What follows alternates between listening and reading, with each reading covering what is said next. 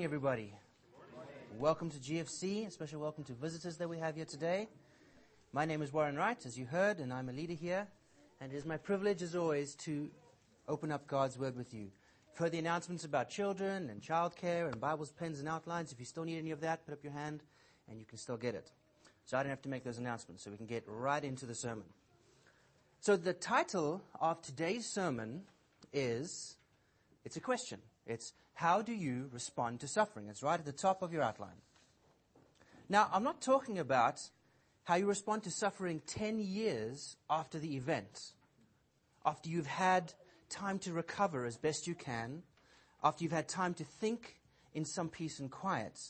No, I'm talking about how you respond to suffering when the wound is fresh and raw and ideas like in control, calm, moderate, peaceful, when those ideas are foreign concepts. Incidentally, talking about the 10-year look back, we just did Ecclesiastes as a church, and there we got to see the author look back over his whole life and examine what happened to him in the wisdom of hindsight. But now as a church, we're doing Job, where we see Job's suffering and we see his reactions in the moment, in the suffering. So what suffering did Job have to endure? Well, he had a wife and 7 sons and 3 daughters, and he had many servants and 10,000 animals, and he was the greatest of everyone in the East. The kind of guy who gets his face on Time magazine as the most influential and successful man of his generation. That kind of guy. And then, Armageddon. Thieves, bandits, hurricane winds, orbital strikes. His children die. His servants die. His animals die or are stolen. All in one day. And just after this, he breaks out in painful sores over his whole body. His wife gives him terrible advice, and we never hear from her directly again. Now, during all this, we saw in last week's sermon, Job responds really well. He worships God. And this is truly incredible and a great example of Job's faith in God, Job's fear of God. But there's still 40 chapters of this book left. So something else is going to happen. And what does happen? Well, Job's friends come from far away to console him. And the first thing they do is they sit down with him and they don't say anything for 7 days and 7 nights. And then Job breaks the silence. Job speaks. Job speaks after having had 7 days of suffering in silence. Job speaks after having 7 days of intense physical pain. After 7 days of intense emotional pain, after having lost everything. He speaks after 7 days where he had time to think about his suffering. So this is not the knee-jerk reaction to suffering. This is not the reflex reaction. Neither is this the 10 years after the event look back over the suffering. This is the state of Job's soul after his afflictions have had a bit of time to really set in, to really fester.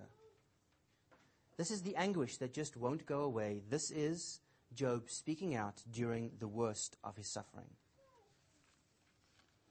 Can you identify with Job? Can you remember times in your life when you were suffering greatly? How did you respond in the moment? Or perhaps you're going through a time of your life now where you are suffering. How are you responding? Today we'll be looking at Job 3, which is on page 268 of the Church Bible, if you've got one of those. And we get to see the 3 responses that Job starts out with. These are the same as the points in your outline. So the first one is Job curses. Second one is Job regrets. The third one is Job asks why. And after that, we'll have a look at application to see what we can do with this in our lives. So curse, regret, question. Can you relate to these responses? Have you ever struck out in anger or regretted or asked anguished questions in the midst of your suffering? I know I have. But what is the point of seeing Job's cursing, suffering, or regretting and questioning? I think the point is very simple, and this is what I'll be coming back to a few times in the sermon. In the midst of deep suffering, anger, regret, and anguished questioning, can be experienced by Christians, even mature ones. Let me say that again. In the midst of deep suffering, anger, regret, and anguished questioning can be experienced by Christians, even mature ones. So what do you do with this knowledge? Well, you be like Job. You keep asking the hard questions. You keep seeking God, even when it seems pointless, even when nothing makes sense, even when hope seems to have fled. Let us pray. Father God, today your word speaks to us about how Job responds to suffering, the sufferings you allowed in his life. Father, suffering is not a fun topic. Neither is how we respond to suffering, an especially joyful topic. But since no one is going to live a suffering-free life, please give us open hearts, open our ears, that we might learn from the example of Job. Change our hearts by the Holy Spirit as we dig into this turbulent topic. Help us to learn how to respond to suffering in a way that actually helps, and in a way that, more importantly, pleases you. God, give me the grace to preach faithfully and clearly. Amen. All right, open your Bibles to page 268, and let's read Job 3 together. All right, verse 1. After this, Job opened his mouth and cursed the day of his birth. And Job said, "Let the day perish on which I was born, and the night that said, a man is conceived. Let that day be darkness. May God above not seek it, nor light shine upon it. Let gloom and deep darkness claim it. Let clouds dwell upon it, and let the blackness of the day terrify it. That night, let thick darkness seize it. Let it not rejoice among the days of the year. Let it not come into the number of months. Behold, let that night be barren. Let no joyful cry enter it. Let those curse it who curse the day, who are ready to rouse up Leviathan. Let the stars of its dawn be dark. Let it hope for light, but have none, nor see the eyelids of the morning. Because it did not shut the doors of my mother's womb, nor hide trouble from my eyes. Why did I not die at birth, come out of the womb and expire? Why did the knees receive me, or why the breasts that I should nurse?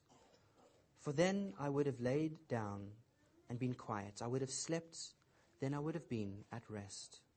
With kings and counselors of the earth who rebuilt ruins for themselves, or with the princes who had gold, who filled their houses with silver. Or why was I not like a hidden, stillborn child, as infants who never see the light? There the wicked cease from troubling. There the weary are at rest. There the prisoners are at ease together. They hear not the voice of the taskmaster. The small and the great are there, and the slave is free from his master. Why is light given to him who is in misery, and life to the bitter in soul, who long for death, but it comes not, who dig for it more than for hidden treasures, and rejoice exceedingly, and are glad when they find the grave? Why is light given to a man whose way is hidden, whom God has hedged in? For my sighing comes instead of bread, and my groanings are poured out like water. For the thing that I fear comes upon me, and what I dread befalls me. I am not at ease, nor am I quiet. I have no rest, but trouble comes." It's quite a bit of heavy stuff in there, eh? Step back for a moment from the detail, and I want to point out something pretty big that's just happened in Job. Did you notice the change of literature type from chapter 1 and 2 to chapter 3? Just look at the formatting. Most Bibles were formatted differently. Job 3 is presented as poetry. 1 and 2 are narration as prose. Now, Hebrew poetry doesn't have rhyme and rhythm like English poetry has. The rhyme and rhythm of Hebrew poetry is in ideas. It's in similarities and contrasts between things. It is in the building of a concept from small to great. So, why did the author switch to poetry? I mean, did Job and his friends actually talk like this? So whether they did or they didn't is not actually the point. Even if it was just the author who did this, he did it for a reason. Why did he do it? Let me give you an example. There's a whole bunch of verses about cursing and lots of other things. Why didn't he just say, Job cursed, he regretted, he asked why? End, next chapter. I mean, that's just the facts, right? So why did he include all this vivid imagery?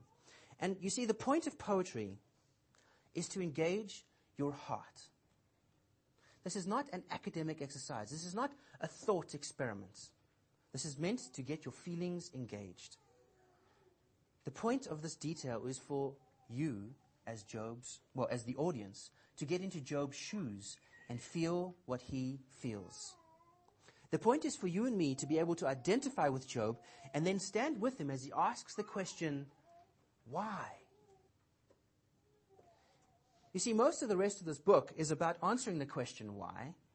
And so we need to grapple with the seriousness behind the question, with the pain, in order to properly interpret the rest of the whole book. So remember this in the coming weeks as we really dig into this idea of why Job is suffering. But for now, let's get back to cursing. And you're on point 1 of your outline. Job curses. And let's observe a few things from the text here. So what does Job curse? Look at verse 3. He curses the night of his conception and the day of his birth. Now this is quite an important point because way back in chapter 1 and 2, Satan twice tells God that Job will curse God. And then Job's wife tells Job to curse God and die. Do you see Job cursing God here? No, instead Job is cursing abstract concepts. He's cursing day and night. They can't possibly be responsible for his suffering, and neither can they actually be hurt by his cursing. But you might ask me, but Warren, if he's cursing day and night, God made day and night, so therefore he's cursing God. It's a valid question. But you see, the author wants us to see Job curse, but he doesn't want us to therefore infer that Job is cursing God. And we know this because later on we see Job talking about God as it relates to his as it relates to his suffering. So we get to see directly from Job what his opinion of God is. And when Job gets to God, he stops cursing. He just asks questions. And so from the context of the chapter, we see Job cursing, but he's not actually cursing God, as Satan predicted and his wife requested. So let's observe the next thing. Why does Job curse these things? Look at verse 10. Because it did not shut the doors of my mother's womb, nor hide trouble from my eyes. Basically, Job curses the day and the night for letting him be born and for allowing him to experience trouble. So, how does Job curse? What is the content of his curse? And here we get to the meat of the matter, and I'm going to paraphrase a bit and try and give you the core, the essence. For the day of his birth, Job wishes death, isolation, to be forgotten by God, to be terrified. For the night of his conception, Job wishes death, unhappiness, pointlessness, uselessness, to be scorned by even the insane, and to always be hopeless. What do you make of that? Is that a comprehensive curse? People don't curse like that these days. These days we think cursing is a 4-letter word. You use short, shallow, and often vulgar statements, an explosion of emotion. That's actually pathetic, really. Job shows us a real curse, and the unforgettable kind. Job's cursing is long and deep, and it's just plain terrifying. I mean, do you know anyone you hate enough for this to be true for them? So, what kind of emotions do you think Job was feeling that he was going through for him to evoke such a horrible curse? The point here is that this isn't just some temporary, unhappy feeling that can be expressed by a few words, punch a wall, cry a little bit, shout at someone for a few moments. No, these are hot, angry emotions that come bursting out of 7 days of suffering in silence. So we must ask, why does Job invoke such a horrible curse? And you see, I think the reason why Job invokes this curse is because this is actually how Job is feeling. Job is feeling abandoned by God. He's feeling hopeless. He's feeling joyless, terrified, and scorned. Isn't that actually how we often respond to suffering? We want others to feel how we're feeling. We even have a phrase for it. Have you heard the phrase, give you a taste of your own medicine? How about the idea of taking it out on something innocent? So I'm a drummer, and there have been times when I have beat those drums for reasons other than musical excellence. At times, my reason for hitting those drums was to express my anger. I wanted to beat those cymbals because I felt like life was beating me up. And they make a really satisfying crash. But what did those drums ever actually do to me? They were innocent and they got the brunt of my anger. What about you? When suffering hits you hard and you explode in strong emotion, do you also blame things that can't possibly be at fault? Do you want whoever or whatever is responsible for your suffering to suffer the way you're suffering? Do your friends and family feel your displeasure when you get a bad grade on an exam or a performance review, or if somebody is nasty to you or just plain misunderstands you? Or how about if you've experienced some suffering like Job and someone close to you dies? Or if your worldly possessions are destroyed or stolen? Or if you're assaulted, threatened, or betrayed? Or if you just live in pain from some illness? Have you had to struggle with anger? Did you take it out on something innocent? The point of seeing Job cursing is to realize that we are like Job at a deep level. When we suffer, we struggle with anger and blaming others. But unlike Job, we often blame each other, which actually hurts, instead of Job cursing abstract concepts. So when we suffer, we struggle with anger and blaming others. This is a normal struggle. Even the man Job, who God had a very high opinion of, he struggled with it. And so when anger and blame rise in your heart, realize that even the most mature Christians will have this battle. But where does the battle go? Do we just stay there, angry? Well, let's have a look at what Job does next. We're now on point 2 of your outline. Job regrets. So what comes after anger and cursing? Regret. I'm not just talking about regretting your angry cursing. Regret, where you wish something didn't happen, as though you could change the past. So what did Job regret? Look at verse 11. Why did I not die at birth, come out of the womb, and expire? From verse 11 to 19, Job laments that he was born at all. He would rather have died before birth. He would rather have died at birth, and he would rather have died just after birth. Job regrets. Why does Job regret being given life? And here we see the answer in verse 13. For then I would have laid down and been quiet. I would have slept. Then I would have been at rest. We saw in verse 10 that Job's reason for cursing was the trouble, the suffering he endured. So to put those two ideas together, for Job, life brought suffering. And so therefore death can bring rest. That's his logic right now. But Job also seems to make a big deal about who he would have rested with in his death.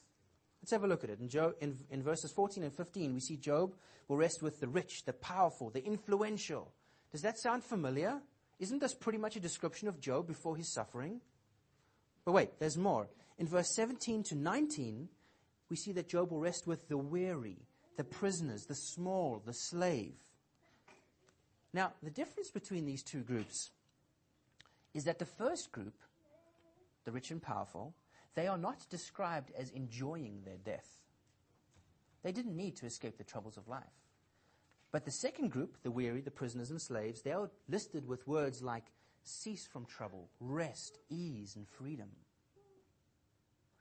And so even though Job looked like the rich and powerful, he actually identifies with those in bondage, and he longs to be free. He identifies with the lowly group because Job wants rest, and the lowly group is described as getting the rest, the thing that he wants. But how does Job want his freedom? How does he want this to work out? He wants to avoid the bondage altogether by escaping this thing called life entirely. How about you? When you are suffering, do you look back and wish that there was a way that you could have escaped your troubles?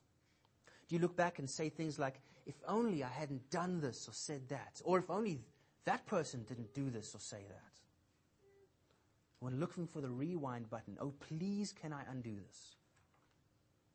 So quite a while before I married my amazing wife, I was once in a relationship with a very nice girl. But I listened to all the wrong advice, and I disregarded some good advice people had given me, and I reaped for myself a big fat harvest of heartache and pain. oh, if I could go back and undo the hurt that I suffered and caused, if I could go back and stop my bad counselors from talking to me. Even Jesus felt something like regret at the suffering of the cross. When he was praying in the Garden of Gethsemane, he asked to have his future suffering removed. He didn't actually want to die horribly on the cross. And since he is God, he could regret in advance because he knows the future. Job expresses great regret at his suffering. We often express regret at our suffering. Even Jesus experienced regret at the prospect of his ultimate suffering. And the point here is that when regret rises in your heart, realize that it is normal. But again, what should we do with it? Where do we go from here? Well, Jesus, in his regret, he submitted to the Father's will, which he knew because his communication with God was perfect. What did Job do? And this is the huge point of the book of Job. Job asked why. And this is a huge point because the rest of the book is about Job and his friends grappling and wrestling with this question of why. The author gives this question so much airtime that we've got to pay attention to it. Today we will not try and answer the question of why. We will merely look at what it means that he asked. And so now we're on point 3 of your outline, which is Job asks why. And before we dig into this, let me recap where we've been. So Job suffers greatly. In response, he expresses anger in the form of a curse. He regrets his whole life, and now he asks some pretty hard questions. And the main point that we've dug from that so far is that in the midst of deep suffering, anger, regret, and anguished questioning can be experienced by Christians, even mature ones. Okay, let's try and understand these anguished questions that I've mentioned a few times. Let's read again verses 20 to 23. Verse 20. Why is light given to him who is in misery, and life to the bitter in soul, who long for death, but it comes not, and dig for it more than for hidden treasure, who rejoice exceedingly and are glad when they find the grave? Why is light given to a man whose way is hidden, whom God has hedged in? So let me ask you again, how do you think Job is feeling when he asks these questions? He uses words like in misery, bitter in soul, longing for death, confused, hedged in by God. Job is asking, why did God give me life only to then make me suffer? Notice that Job says that he's hedged in by God. And we know this is true because in chapter 1, Satan says that God hedged Job in. But you see, in chapter 1, it was a hedge of protection. Here, it's a hedge of destruction and misery. So why does Job ask this question? Let's read verses 24 to 26 again. For my sighing comes instead of my bread, and my groanings are poured out like water. For the thing I fear comes upon me, and what I dread befalls me. I am not at ease, nor am I quiet. I have no rest, but trouble comes. Job asks why, because he wanted peace and quiet. He wanted bread and water, but instead he got trouble. His nightmares come to life. He got sighing and groaning, the loud and anguished kind, not the mildly annoyed kind. I mean, after all, how would you sigh and groan if all of your family died, all of your worldly hopes and possessions were destroyed, and you suddenly had to live in intense and constant pain? Now, after all of that, Job wants escape. He wants death. But instead, he gets prolonged misery. At every turn, he can't get what he wants. This is why he asks, why? Jesus also asked why. When hanging on the cross and bearing God's wrath against our sins and being separated from God in order that we might be joined to God in the midst of extreme bodily pain, Jesus asked why. He said, my God, why have you forsaken me? Have you ever asked God why? when loved ones die, when hopes are crushed, when you are betrayed or hurt by others. Have you ever asked God why? I can guarantee you that when that relationship I mentioned ended in heartache and pain, I certainly asked God why. And that was over being wounded from a broken relationship. How much more motivation does Job have after all the suffering he's endured? And the point here is the same as every other point, really. Asking anguished questions in the midst of suffering is normal. Perhaps you thought that if you were a mature enough Christian, then any kind of suffering would just sort of wash over you and your confidence in God would be fine. That's not actually how it works. In fact, asking questions is not only normal, but it's an expression of your faith. And I'll show you why and how in a moment. And so now we're on the last point of your outline, application. The first application is really just a comfort. It's a rephrasing of something I've said before. When you experience suffering and you struggle with anger, be comforted because you are not crazy. This is a normal response, even for mature Christians. But what do you do with your anger? Be like Job. Start talking to God, even when you are emotional and you can't get all the words right. Pour out your heart to God. When you experience suffering and you struggle with regret, be comforted because you are not crazy. This is a normal response, even for mature Christians. And what do you do with these regrets? Start talking to God. Be like Job, even if you're emotional and you don't get all the words right. Pour out your heart before God. Why am I stressing this? Why am I repeating this? Because as the perfect Job, this was Jesus' response in the midst of the worst suffering any man ever faced. And he's our role model. So why is it so good to start talking to God? Because by directing your questions to God during suffering, you are acknowledging that He is in charge and that He has the answers. After all, why would a self-consistent atheist ever ask God why? And yet many do. And even if you mess up some theology and some wild emotions come out, God still wants you to come to Him.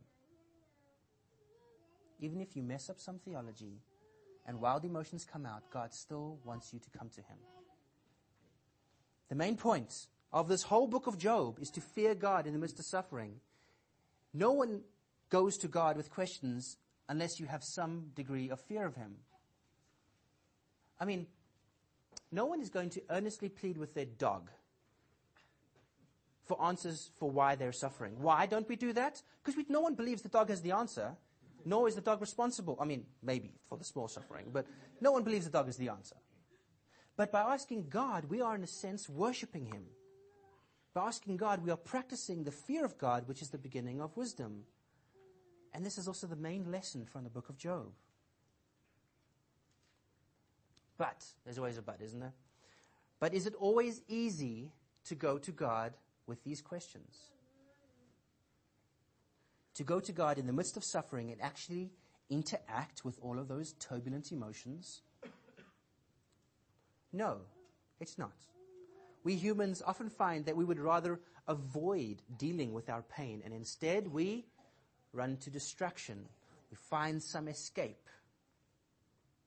The title of the sermon is, How Do You Respond to Suffering? And so the question is, what is your distraction? What is your escape? Do you avoid asking the hard questions by working hard? When you just don't have time for pain because you've got too much to do, maybe even if it's good things? Or do you run away from the suffering of broken dreams by seeking entertainment? When you try to pass that exam, or get that promotion, or start that business and it all fails. And so now you become a movie junkie, or a sports junkie, or a computer game junkie, or a book junkie. Is that so very different at the heart level from the man who turns to drugs and alcohol just to check out of his miserable life for a while? The truth is, as sinful people, we would often do just about anything to drown out the pain. Have you heard of the phrase, comfort food? There is no food or work or entertainment that can actually make sense of your suffering. Only God has the answers. Only God has true comfort. All these other substitutes will just leave you worn out, fat, and wasted. even though they work for a little while. God is a better comforter. Do you want proof? He sent his Son to die so that he could adopt you and end all of your suffering, to wipe away every tear, to heal every hurt. But the catch is that you can't avoid the pain. You have to face it and talk to God about it. But even in this, God has not left you alone. He has provided for you a helper who will help you to talk to God and ask your anguished questions. And so, pour out your heart before the Lord. In conclusion, be comforted that it is a normal thing to struggle through anger, regrets, and anguished questioning in the midst of suffering. But also be encouraged that it is through seeking answers from God that you honor him and fear him in the midst of your suffering. Only he can truly comfort you, and by seeking him, you are suffering wisely. Let us pray.